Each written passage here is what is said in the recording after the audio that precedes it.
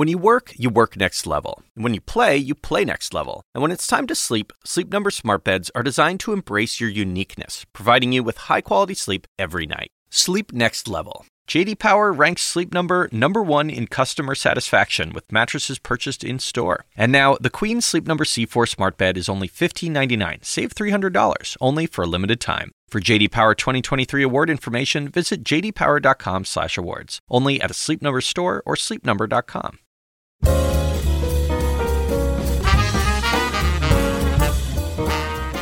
And now, from the University of Chicago Institute of Politics and CNN Audio, The Axe Files, with your host, David Axelrod.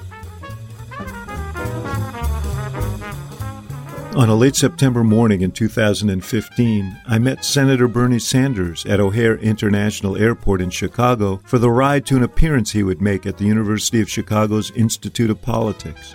We'd arranged to record the first ever episode of The Axe Files on that ride, which we did, but only after some negotiation to get the Progressive Lion to reluctantly agree to board the Mercedes RV we'd rented for the occasion. Next week, we'll be airing the 500th episode of The Axe Files. Thank you to all you listeners who've joined me on that journey. Now, to set the stage for the 500th, we wanted to take a trip down memory lane to episode number 1. So here's that conversation with Bernie Sanders.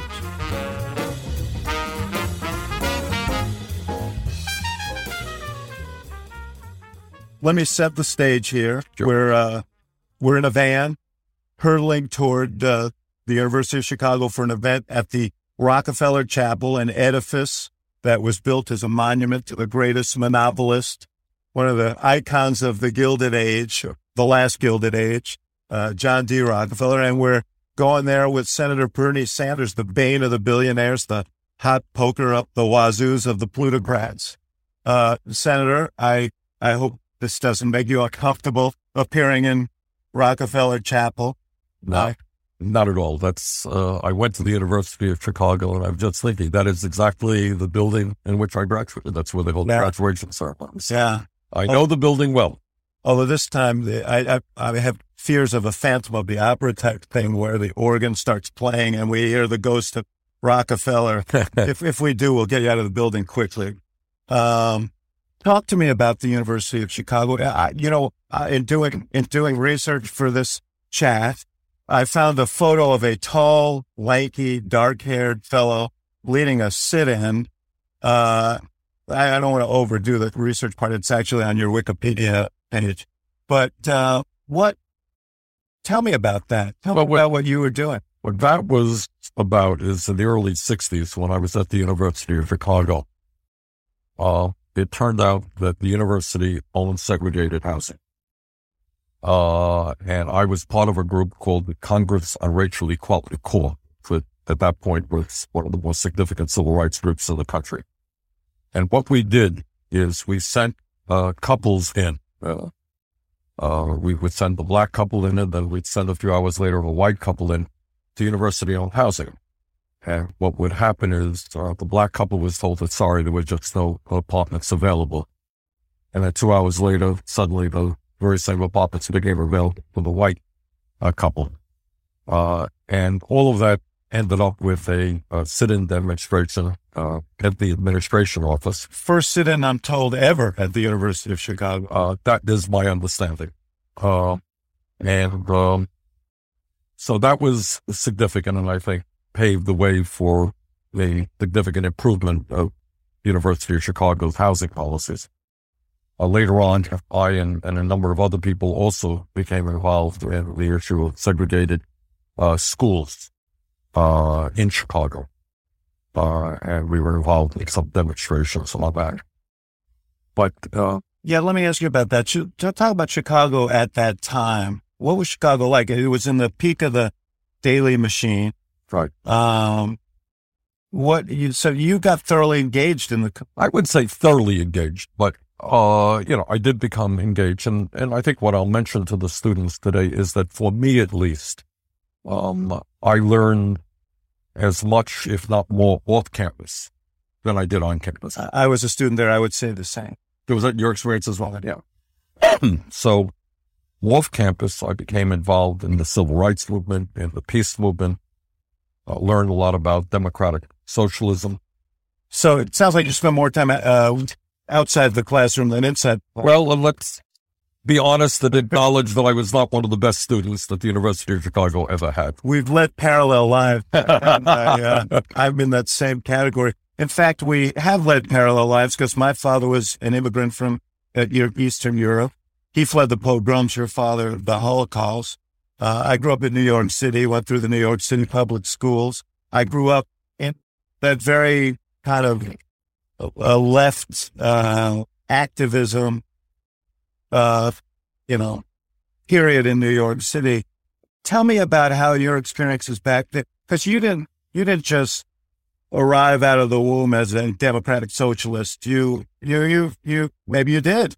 Well, I'll tell you, my family, the neighborhood that we grew up in, I suspect was 90% Democrat. I don't know if people voted Republican, but my family was not political. My brother introduced me to a lot. He got involved in the Young Democrats at Brooklyn College and would drag me out when he had the babysit me, would drag me out to meetings.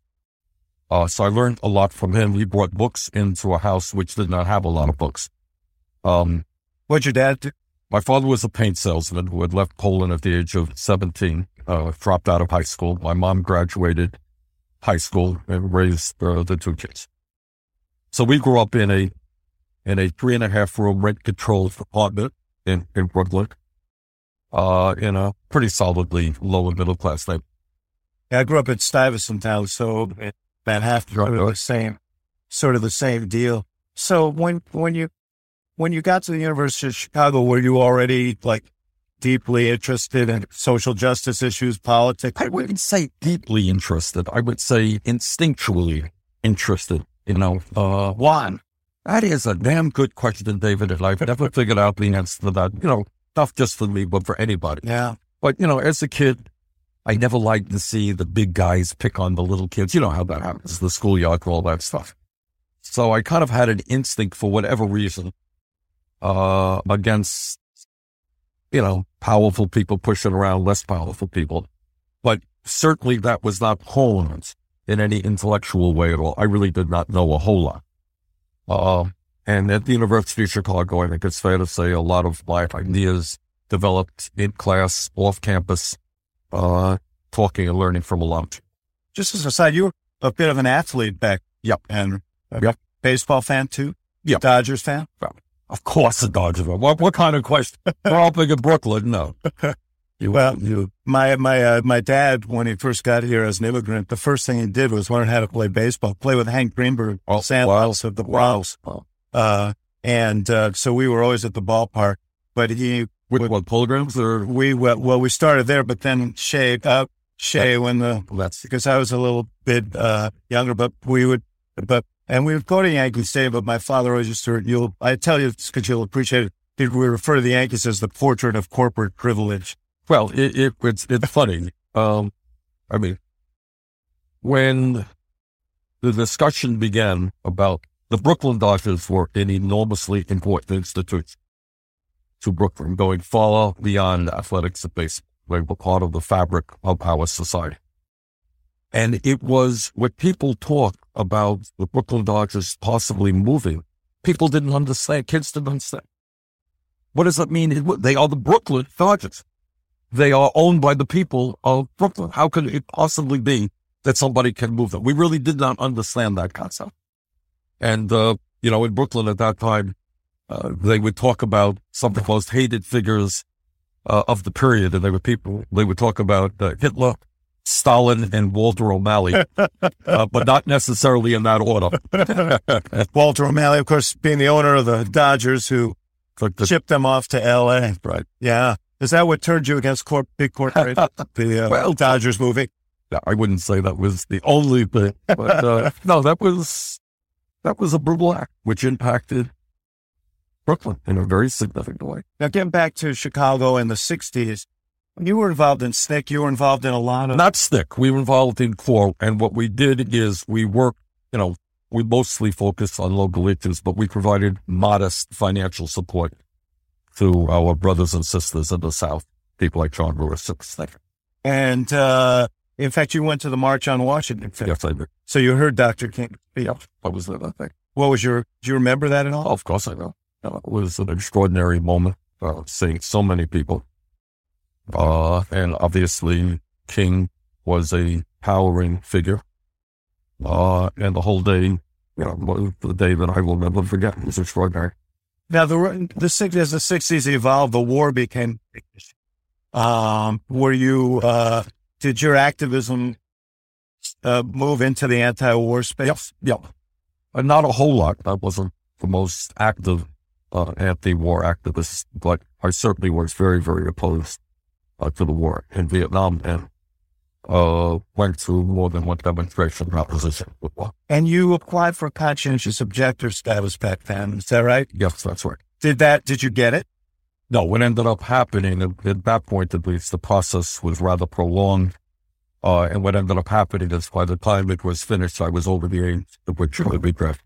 Mm-hmm. Did you consider yourself a conscientious objector then? Because the status, is about war generally, and can't say I oppose this war.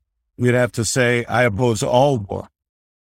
Well, but my view was at that point is that, needless to say, I thought that war should be the last resort. I was very, very much opposed to the war in Vietnam. Absolutely. Let me ask you a question about this, because you're suddenly now a very hot candidate for president of the United States. If you were elected president of the United States, you would be the commander-in-chief. Mm-hmm.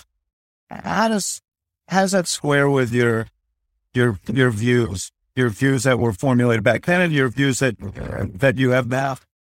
Well, it squares in this sense. I voted against the war in Iraq after listening to what Bush, Cheney, and Rumsfeld and others had to say. Gulf Wars, right? You voted against the Gulf War as well? Yes, I voted against the first Gulf War. That's right.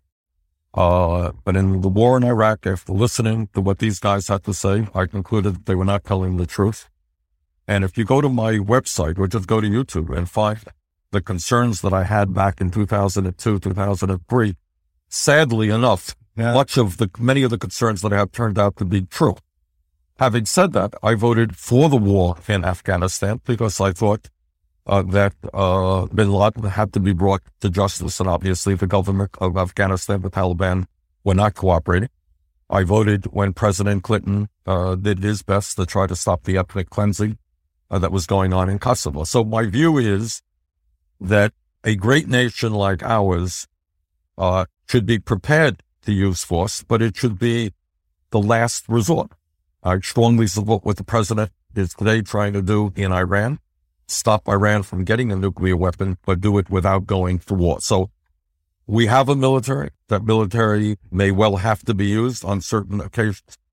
But I am the former chairman of the Senate Veterans Committee, and I have learned about the cost of war in a way that many people do not fully appreciate, the kind of suffering that those wars have brought about. So yes, we have got to be prepared to use military force, but it should be the last resort. I got to tell you something, David. I get really amazed and sad to hear many of my Republican colleagues rather blithely, talk about, we're against this agreement with Iran, and we always have the military option. It's not going to be their kids getting killed in those wars. And I think, again, military action is always an option. It could be the last option. One of the reasons that we all seem sort of isolated is you sort of hinted this from the cost of these decisions is that 1% of the population ends up fighting the war. Right. Should there be a draft? Should there be some sort of national service that requires the burden to be shared? No, I don't. No, I'm not in favor of the draft. But just in terms of the cost of war, many people are aware that we lost 6,700 brave Americans in Iraq and Afghanistan, that many came home without legs and arms and eyesight. What many people do not know is that some 500,000 came home with post-traumatic stress disorder and traumatic brain injury, and these are life-altering diseases, not easily cured, which means that tens and tens of thousands of families have suffered as a result of that war. Divorce rate very, very high, children impacting, suicide rate off the chart. That is the cost of war. And before people talk about, war is, we can go to war, understand what that means. Yeah, I sat with the president as he made some of these decisions to send troops into battle, and also when he went and greeted Coffins on return at Dover. And I don't think there's by far those were the most sobering moments. Are you prepared to make those kinds of decisions and deal with that? Do you think about that? Sure. Look, this is a very dangerous and crazy world. We look at ISIS, we look at Al-Qaeda, we look at the horrors every single day. And, we have a military for a purpose. We are in coalition with other countries. And by the way, I believe we have got to strengthen those coalitions. I am not a great fan of American unilateral action. I think we should be working as closely as possible with our allies in countries in the Gulf region. But as I said, we have a military for a reason. We are the most powerful military on the world. And if it is necessary to use our military, I certainly be prepared absolutely to do that. Let me just return to the narrative of your life a little bit. In the 70s, you were kind of a polemicist in Vermont, and you ran for office 4 times under the banner of the Liberty Union Party. What was the Liberty Union Party? Liberty Union Party was a third party in the state, outside of the Democrats and the Republicans. And in fact, it was a party that came around, very small party, that focused primarily on economic issues and on the war in Vietnam. And those were the 2 main motivating factors. It's a party that had no money. I suspect raised at most a few $1,000s, maybe not even that, and did not do any advertising or anything. But I enjoyed my participation in it. You must have. You did it a lot. I did it. I ran for the Senate, and I got 2%. Then I ran for governor, and I got 1%. And then I ran for the Senate again against Pat Leahy, and I got 4%. And I ran for governor against 6%. I got 6%. That was if you ran long enough, you could add up all those numbers and get to a majority. Yeah, somebody told me that's the way it worked, and I heard that not to be accurate. But then what happened is I kind of gave up on that. Back in 1981. How people often say people come up to you. This was true, actually. People did. They said, you got a shot to become mayor of the city of Burlington because you did pretty well in certain of the wards in Burlington. And I ran as an independent, not as a third party. You've never run as a Democrat before, have you? This is like a new thing for you. That's right. I have won the Democratic primary in the state. That's true. But I have never run as a Democrat. And so I won as an independent by 10 votes and won 3 more elections. And I'm very proud of the role that we played in bringing people together in the city of Burlington. And I think most people would acknowledge that we helped transform that city and making it one of the more livable, beautiful. 10 votes. So did you learn this from the daily tradition here in Chicago of running for mayor? No, well, squeezed out what you needed? We weren't the ones who were counting those ballots. It was the other side. So what did you learn from that? I learned a lot. Being mayor. Well, I learned a whole lot. And it's kind of shaped my more practical political experience. And what I learned is, and the way we won that is by coalition politics. That's a very old-fashioned concept, you see. What politics today is about is raising a whole lot of money, hiring consultants, and putting ads on television. That's not the way. Hey, I used to make those ads. All right, I know. Great people, but nonetheless. What we did is brought people in the community together. We brought the unions. We brought women who really did not have much of a role in city government. We brought young people. We brought neighborhood organizations. We brought low-income organizations. And we really did coalition politics. And we took on the city's machine. There was a machine in Burlington? Yeah, there was a machine. Absolutely. There was a machine. And nobody, David, you would have been a rich person if you had bet on me winning that election. Nobody thought that it was possible. And we did. And I'll tell you something else that I learned, not only about coalition politics, about working with groups like environmental groups who had their concerns, and the Burlington Patrolmen's Association, the Policemen's Union. We brought them all together. I'd say, okay, look, we disagree on this, that, and the other thing. But basically on the major issues facing our city, we are on the same side. And that is the same principle I bring into this campaign. But I'll tell you something else. Between the election, we have, at that point, elections every 2 years. Okay. And I won in 1981. When I ran for re-election in 1983, we almost doubled the voter turnout. Almost double the voter turnout. Why was that? Because we ran a city which paid... You were giving away things, weren't you? Well, something like that. No, mostly because we paid attention to working class wards and lower income people. And those people said, you know what? Actually, Bernie and the government are doing something for me. We're going to participate. We almost doubled voter turnout. And when we talk about the problems facing this country today and the dismal turnout we had in the midterm elections last November, I think people are giving up on government. They don't believe government represents their interests. They say, why do I want to participate in this charade? All right, not relevant to me. And what we have got to do is make government relevant to people. We've got to deliver for working people, for lower income people, for young people. And when we do that, we create this relationship of working together, voter turnout goes up. And when voter turnout goes up, Democrats win. Republicans win when voter turnout goes down. So I did learn a lot being mayor of the city. We're going to take a short break, and we'll be right back with more of the Axe Files.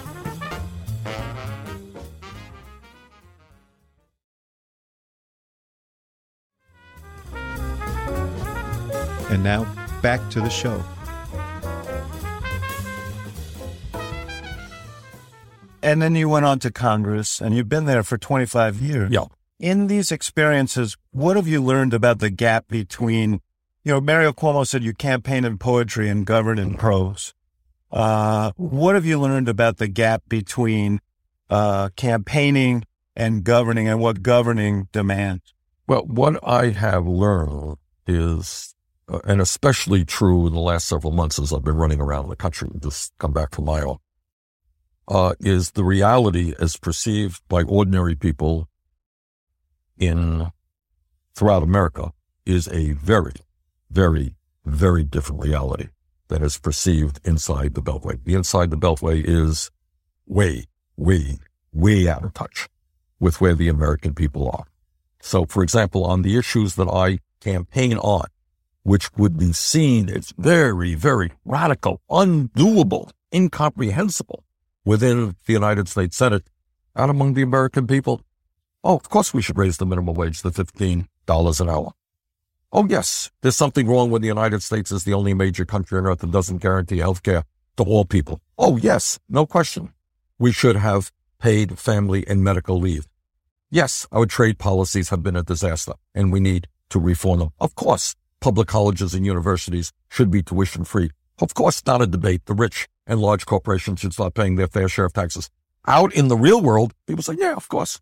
Inside the Beltway, oh my God, these are radical ideas. And the reason for that, obviously, is that what goes on inside the Beltway is heavily influenced by big money interest and corporations and large campaign donors. My friend Gary Hart told me something years ago that I found the most useful advice I ever got, an admonition, which is just remember Washington's always the last to get the nuke. That's right. That's right. He's exactly right. And what this campaign is about is just picks up on Hart's point.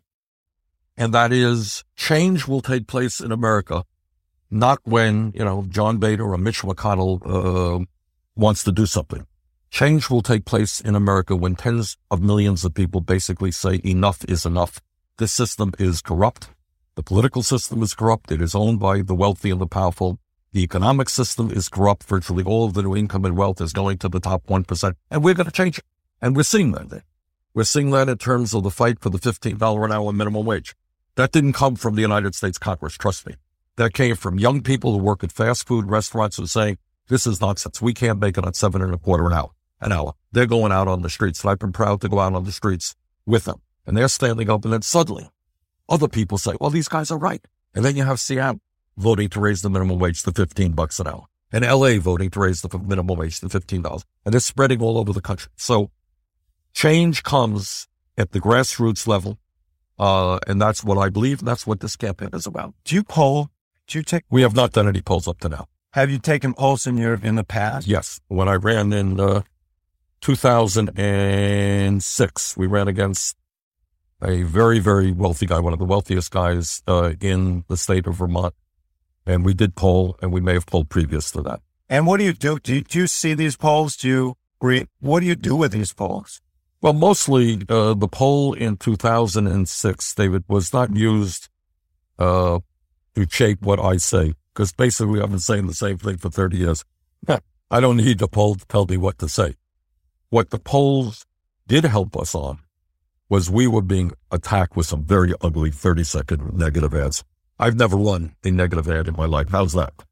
Yeah. Well, that's pretty remarkable. Yes, in this day and age. You'll get through this whole campaign. Well, I surely hope so. That's not a yes or no, though. Well, it is my hope that I will never run a negative ad. I never have after all of these years, but we'll see. But let me just say what we did use the polling for is that to try to figure out how to respond, not with a negative ad, but when you're being attacked every single day as being one of the worst human beings in the history of the world. That's a pretty heavy charge. That was the least charge. It really got really negative. But so you got to figure out which of those kinds of ugly comments actually resonate, which do not, where you go from there.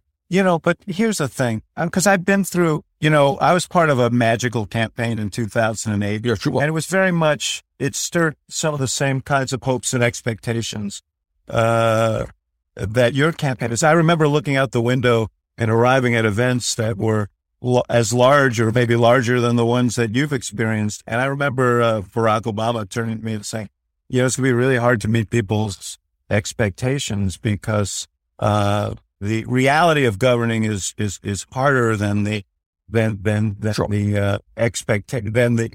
articulation of people's aspirations. So, and you must, after 25 years, let me give you an example. I agree with you on single payer. I have a child with a chronic illness. I have a very strong feeling about this. But if you did poll, what you would find is there's actually a great deal of ambivalence out in the country about this. So that's why you were there. You and I were both there when we were fighting for the Affordable Care Act. Yep. And we couldn't get all of your Democratic colleagues even to support a public option within the Affordable Care Act. Right. So how do you, I understand, we came in with great momentum. It would seem like a landmark election, and we ran into all those barriers. Well, so how is under the Sanders administration, how is that going? Well, as you know, I am personally very fond of Barack Obama. It sounds like a Trump thing. I like him a lot, but no. Obama came to Vermont in 2006 with huge turnout. The campaign for me, I did my best in 2008, 2012 to get him elected and reelected.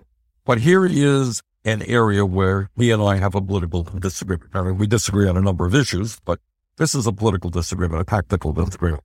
You were part of one of the great campaigns in American history, the brilliant campaign. What I think is, and you can argue with me about this, is that a mistake that Barack Obama made, because he's a very decent guy. He thought he could walk in to Capitol Hill in the Oval Office and sit down with John Boehner and Mitch McConnell, the Republican, say, look, I can't get it all. You can't get it all. Let's work out something that's reasonable. Because he's a reasonable guy. He's a pretty rational guy. Well, as you know, I expect you to know, these guys never had any intention of seriously negotiating or compromising. Their job from day one was to obstruct. Okay, that's issue number one. And I think it took the president too long to fully appreciate. I think he's a better president today than he was 4 years ago, as a matter of fact, because he now understands that. But here's the second point where I have a difference in tactics with the president. I have no illusion, none, that fighting for a Medicare for all single-payer program, fighting for tuition-free public colleges and universities, fighting for paid family and medical leave, raising the minimum wage to $15 an hour, rebuilding our crumbling infrastructure, progressive taxation. I don't have any illusion that I'm going to walk in, and I certainly hope it's not the case, but if there is a Republican House and a Republican Senate, that I'm going to walk in there and say, hey guys, listen, I'd like you to work with me in raising the minimum wage to $15 an hour and ask your campaign donors to start paying their fair share of taxes. And by the way, tell the Koch brothers that we're going to transition our economy away from fossil fuel. And I know you will agree with me on that because you're really smart guys. It ain't going to happen. I have no illusion about that. The only way that I believe that change takes place is when, and I say this not rhetorically, but this is what I believe in my heart of hearts, is that tens of millions of people are going to have to stand up and be involved in the political process the day after the election, not just the day before the election. What Obama did was, with your help and other people's help, run a brilliant campaign, a grassroots campaign.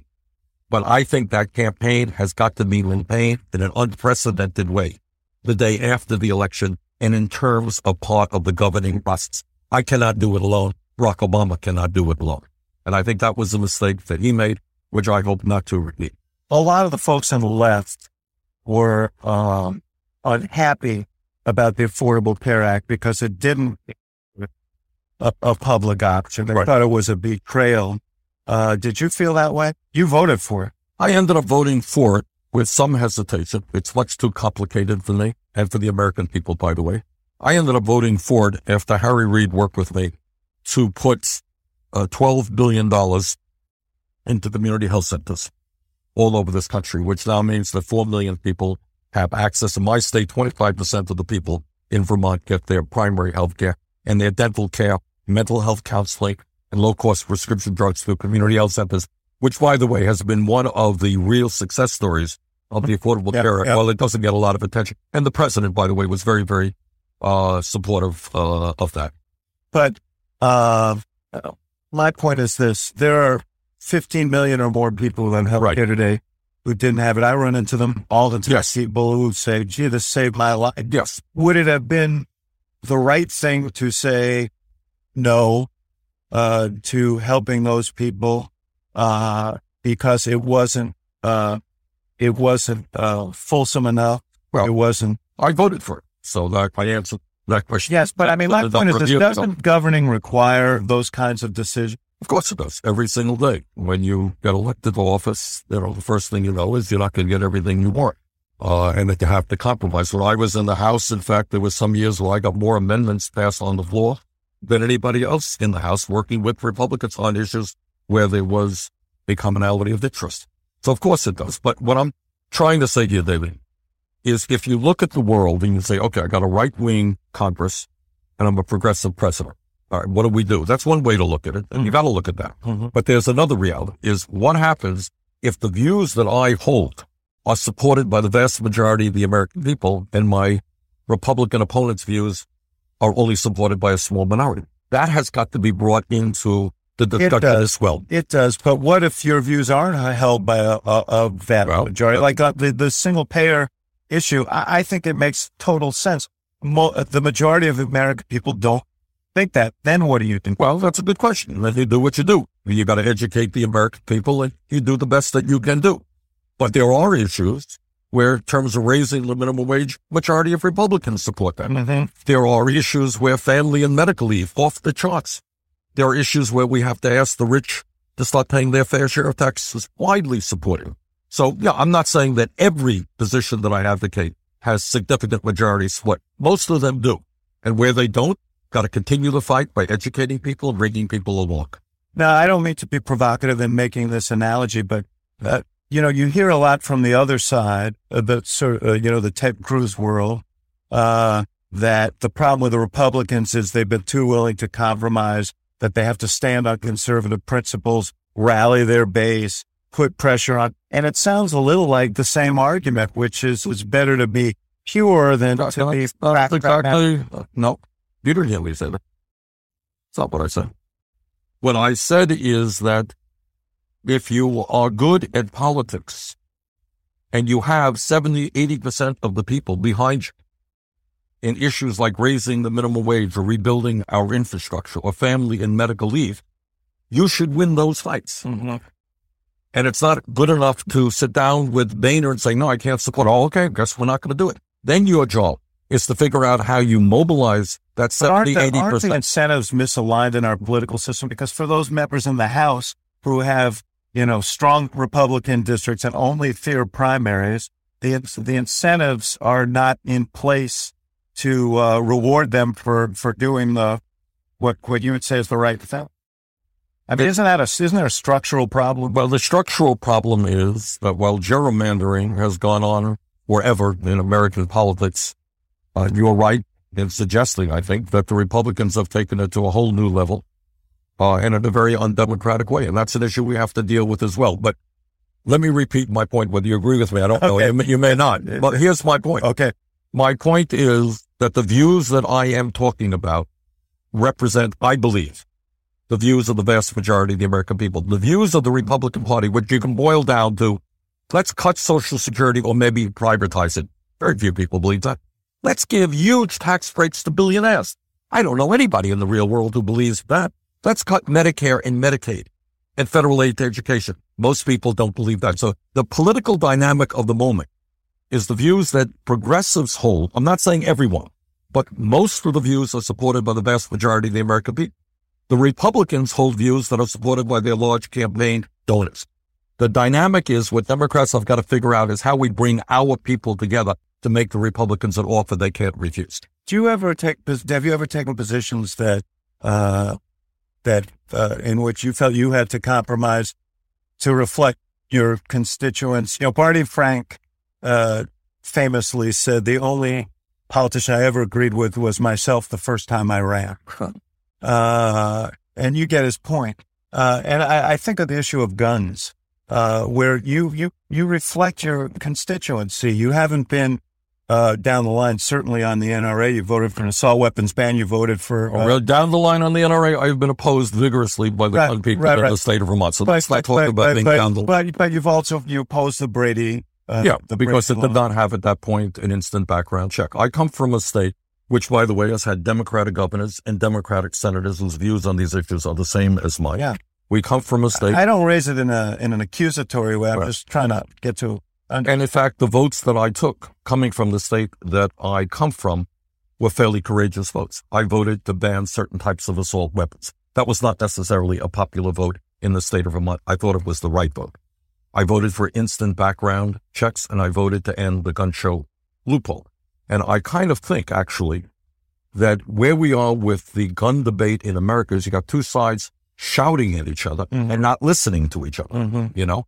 And I think coming from a state which has virtually no gun control, but which is sensitive and understands that guns are something different here in Chicago than they are in Vermont, I think I can play a very effective role. Would you have had the same position if you were representing Brooklyn? That's a good question. And I suspect perhaps not. I don't know. I don't know the answer to that. Back in the 90s, you served under Bill Clinton. Yes. And there are a lot of initiatives of his that you didn't support that he would call his signature initiative. Right. Welfare reform. Right. The Balanced Budget Act of 97. The repeal of the Glass-Steagall. Right. Trade issues as well. Right. NAFTA. I think on many, I have a lot of respect for Bill Clinton. I think he did a lot of very good things. But I made some very, very important issues. He was dead wrong. On the deregulation of Wall Street, he worked with really right-wing Republicans like Alan Greenspan. You remember that famous picture of Bob Rubin and Alan Greenspan and Larry Rubin called Masters of the Universe? I know it was Time Magazine, Newsweek Magazine, or something like that. They deregulated Wall Street, which in my view, I know people disagree, helped lead to the crash of 2008 and bringing us the worst economic downturn since the Great Depression. That was dead wrong. The trade agreements. Frankly, if George Bush had been reelected, we would not have had NAFTA because Democrats would have not had to cave in to a Democratic president. In my view, the trade agreements, NAFTA, CAFTA, PNTR with China, have been a disaster for this country, have lost us millions of decent paying jobs. Clinton was wrong on those issues. So, yeah, I did oppose him on some major initiatives. Now, you've been very assiduous in this race about not criticizing Hillary Clinton. You've been invited to do so on many occasions. I've seen you in many, many interviews. But on substantive matters, primary campaigns are about who best represents the values and traditions and of a party.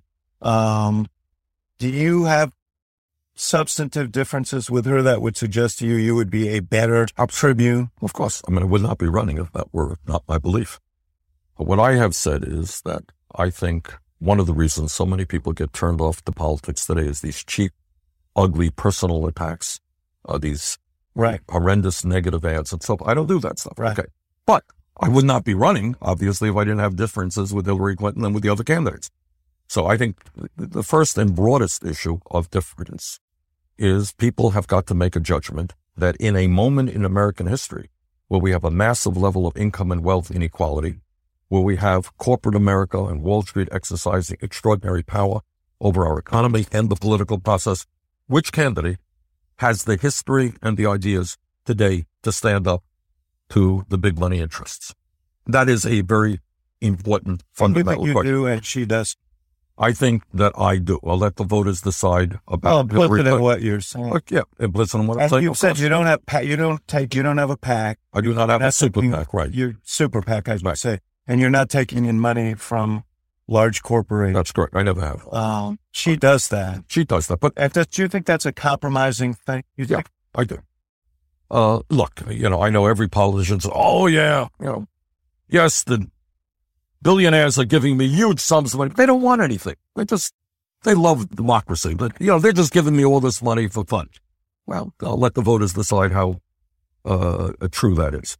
But my history in taking on Wall Street, in calling for the breaking up of the major financial institutions, in repealing Glass-Steagall, in voting against the war in Iraq, in being very clear that if we're serious about climate change and transforming our energy system, no, we cannot support the Keystone Pipeline. I know that Secretary Clinton recently adopted that position. I was there from the very beginning. Trade agreements. No, the TPP is a bad idea and a continuation of bad ideas. The USA Patriot Act, I voted against. The war in Iraq, a huge vote. I listened to the evidence from Bush and his administration. I voted no. Secretary Clinton voted yes. We're going to take a short break, and we'll be right back with more of the Axe Files.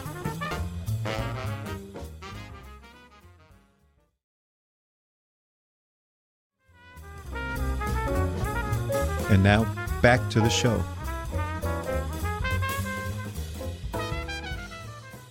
There's a lot of discussion now about Vice President Biden and whether he'll get in the race. He's a friend of mine. He's a friend of yours. Yes. You have surged into, a pretty strong second place here in these national polls. You're ahead in some polls in Iowa, ahead in all the polls in New Hampshire. Do you ever find yourself with all this Biden talk saying, what about Bernie? What's wrong with me?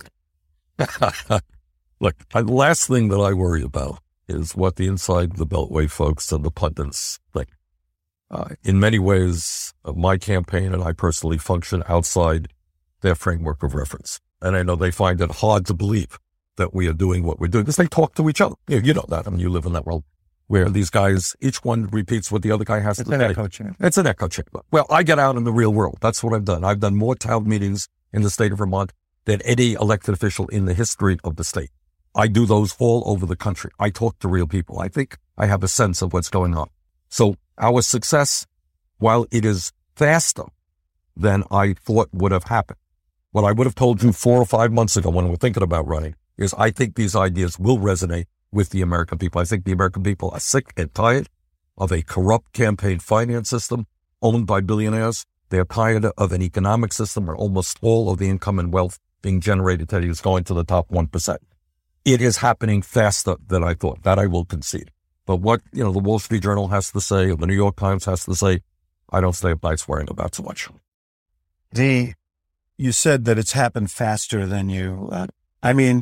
It's kind of astonishing. I'm not making an ageist point here, but you're a 74-year-old guy, and we're headed to a university where there are 2,000 kids waiting to hear from you, and there were many, many more who couldn't get in the room. What the heck is happening? How is it that you're the Pied Piper for these kids? But it's not just the young people. It is young people, and I'm very gratified by that. I think there are young people are generally speaking idealistic.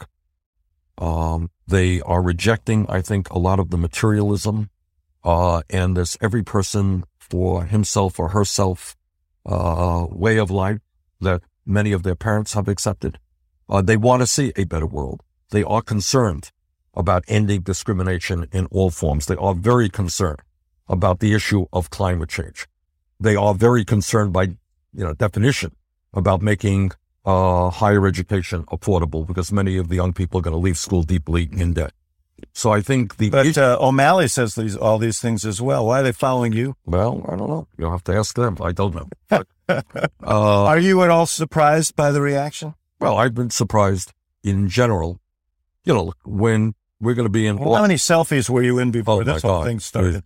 Don't talk to me about selfies. Don't ask me for a selfie, David. I'm not gonna do that. I have my agents taking photos. You can't even see them right now. Let me ask you one last thing. Yeah.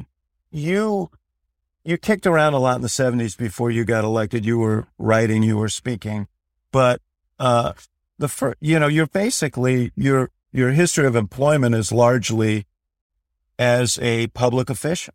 Well, not yes and no. No, before I became mayor of the city of Burlington, I ran a very small nonprofit called the American People's Historical Society. And what we did is produce film strips. Remember what film strips were? I do. Before video for young people. What they were, these photographs, and went to the next photograph. And we did some histories of the state of Vermont. We did some on New Hampshire, did some on Massachusetts. And we, made a living. It was a lot of fun. I enjoyed doing that. I did one on the life of Eugene Debs. And I suspect if I had not won the race in mayor, that's kind of doing historical video is probably what I would be doing. But your life experience has been different than that of, and not, you haven't spent a lot of time in the private sector. You haven't spent a lot of, it hasn't been very varied in that regard. Is that a liability? And what is it about you that would give people a sense that your experience has been so broad that you have been broad? When you are the mayor of a city, I mean, I've been a mayor, I've been a congressman, I've been a United States senator. And when you're a mayor, for example, you get involved in everything. You learn how to, what the most cost-effective way is to repave streets and sidewalks. You learn about housing and how to construct housing. You learn about childcare. You learn about the needs of senior citizens. You learn about healthcare. You learn about prescription drugs. You learn about a whole wide variety of issues. And I think my life experience has been being involved with the people, being a candidate who kind of comes from the ranks of the people, not from Wall Street, not from the ivory tower, not from corporate America. And I think that is a good attribute to have. What do you hope to do here? Let's stipulate that you could be president of the United States and you may not be president of the United States. If you're not president of the United States, will this have been worthwhile? Yeah, that's been an extraordinary experience. I mean, getting to meet great people in states all over America, meeting all kinds of people. By the time this is over, it's not going to be a group in America that I have not met. And to hear people's concerns, how people view the world, it's been just a wonderful experience. And what impact do you think you can have, even if you're not the nominee? Do you think you're impacting the debate? I think we are. I mean, I think the issues that we are talking about, income and wealth inequality, the disappearance of the American middle class, the need for us to join the rest of the world in terms of family and medical leave, in terms of a national health care program, in terms of making public colleges and universities tuition-free, in terms of racial justice, in terms of immigration. Yeah, I think when you are running for president, as you well know, you have a platform, you have a bully pulpit that can help force discussion on very important issues that often people would not like to talk about. Well, Senator, thank you. You're the first guest on this podcast, The Axe Files, and I can't think of a better person to kick off this series. So your public awaits. But thank you so much for being with us today. Okay, thank you. Thank you for listening to The Axe Files, brought to you by the University of Chicago Institute of Politics and CNN Audio. The executive producer of the show is Allison Siegel. The show is also produced by Miriam Finder-Annenberg, Jeff Fox, and Hannah Grace McDonald. And special thanks to our partners at CNN, including Rafina Ahmad, Courtney Koop, Ashley Lusk, and Megan Marcus. For more programming from the IOP, visit politics.uchicago.edu.